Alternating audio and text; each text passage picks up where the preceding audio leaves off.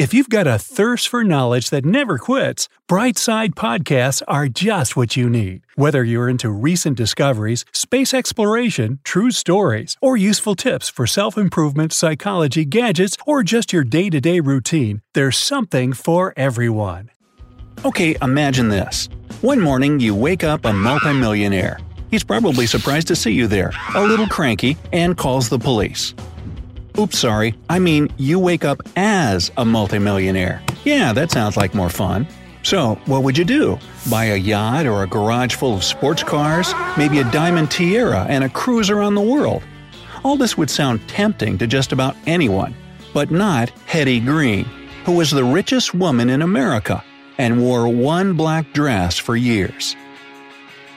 Hetty, or Henrietta Green, whose maiden name was Robinson, was born in New Bedford, Massachusetts in 1834. Her father, Edward, owned an extremely successful whaling company.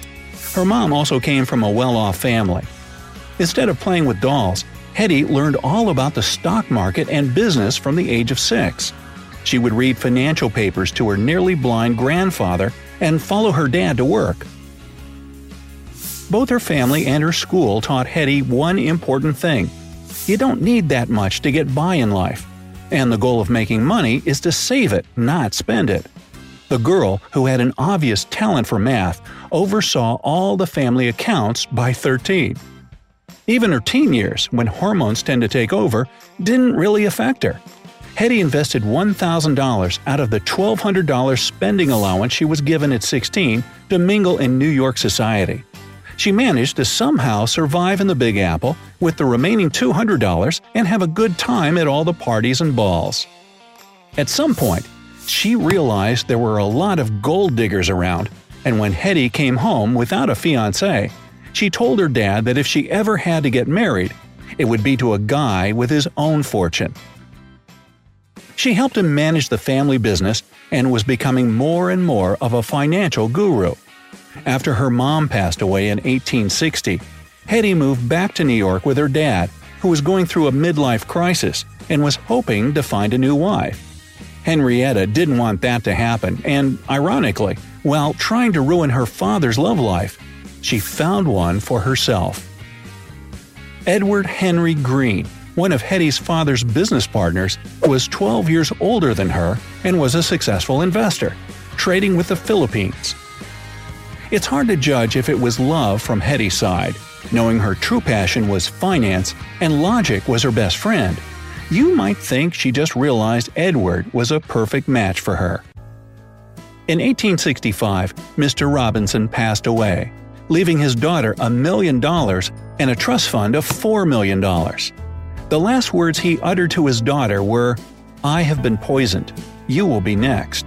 Well, isn't that harsh? Believing him, Hetty made a storeroom closet into her bedroom and hard-boiled eggs that can't be poisoned her main meal. 2 weeks after the death of Mr. Robinson, Hetty's aunt passed away as well, and once her will was announced, a 5-year court case started for Henrietta. She was furious that her aunt didn't leave her a $2 million fortune like she promised, but only $65,000 a year in interest. So Hetty made a fake will and brought it to court, claiming that her aunt dictated it to her. 5 years and thousands of dollars in legal fees later, Hetty received around $500,000 that she happily invested in greenbacks, bonds issued by the government. You'll find out how that worked out for her later. Now that she was one of the richest women in America, Hetty decided it was time to do what society expected of her and get married. In 1867, after making him sign a prenuptial agreement that said he wasn't after her fortune, she tied the knot with Edward Green. They moved to London for a few years. The family lived at the Langham Hotel, and this is where their kids were born. Edward, whom everyone called Ned, was born in August of 1868. 3 years later, Hetty gave birth to a daughter whom she named Sylvia after her aunt. Edward Green had the prestigious job of director of 3 banks in London. But his wife surpassed him even at that time. Remember I mentioned greenbacks? Not many people believed in their success, but Hetty had an exceptional financial gut, as you know, and was positive they would bring her another $1 million. And she wasn't mistaken. So she made another $1 million by 1874. This was the year the Greens returned to the U.S. They didn't go to New York, but moved into Edward's family home in Bellows Falls, Vermont. This is where and when Hetty's stinginess really took off. America's wealthiest woman would bargain with shop owners over every price. She reused envelopes, and it wasn't because she cared about the economy. When it got cold, she wouldn't buy winter clothes, but wore layers of newspapers under her coat to keep herself warm. She refused to pay the bills from lawyers and doctors. In 1882, when her son Ned, who was 14 at the time, dislocated his knee, she didn't take him to a good doctor. Instead, she tried a hospital for the poor and then home treatment. As a result, his leg was amputated. Ned, however, never blamed his mom for it. When her husband's mother passed away, Hetty refused to let reception guests use expensive crystal, as she feared it would be stolen by visitors or servants whom she constantly accused.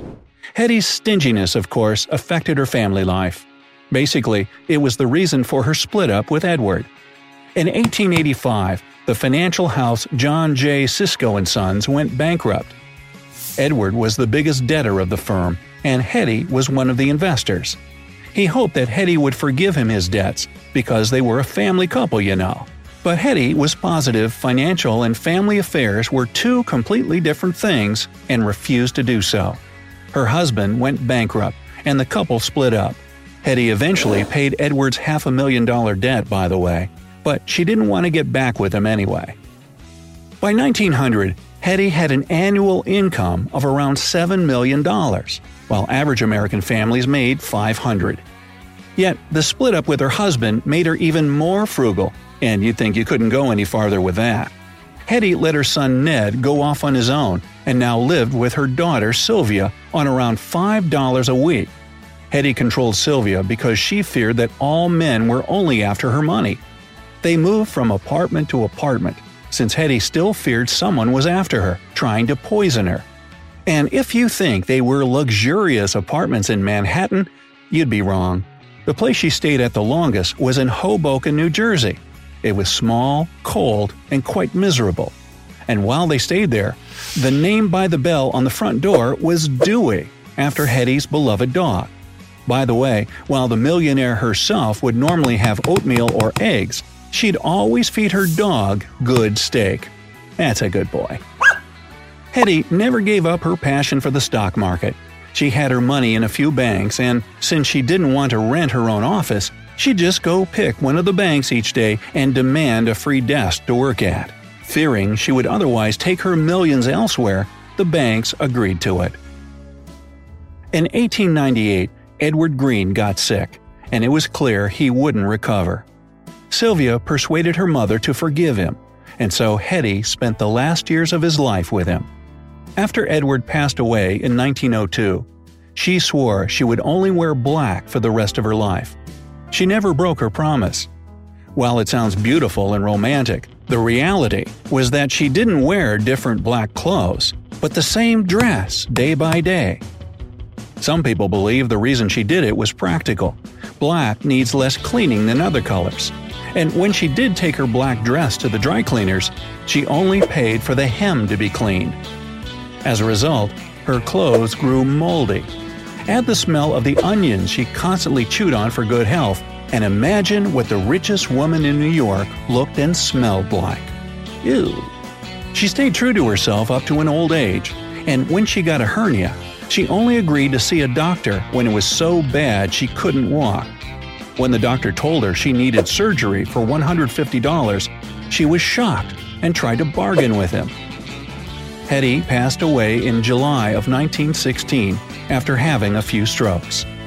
Her children inherited her fortune, which was estimated between $100 and $200 million. Sylvia, who only escaped from her mother and got married at the age of 38, donated her share to relatives, friends, and charity. Ned spent his money in a more extravagant way, on luxurious estates, yachts, jewelry, diamond-studded chamber pots, and ladies. It was maybe because she only wore black for a long time, or because of her financial wizardry, that people called Hetty the Witch of Wall Street. Years after her death, her name was still a synonym for miser.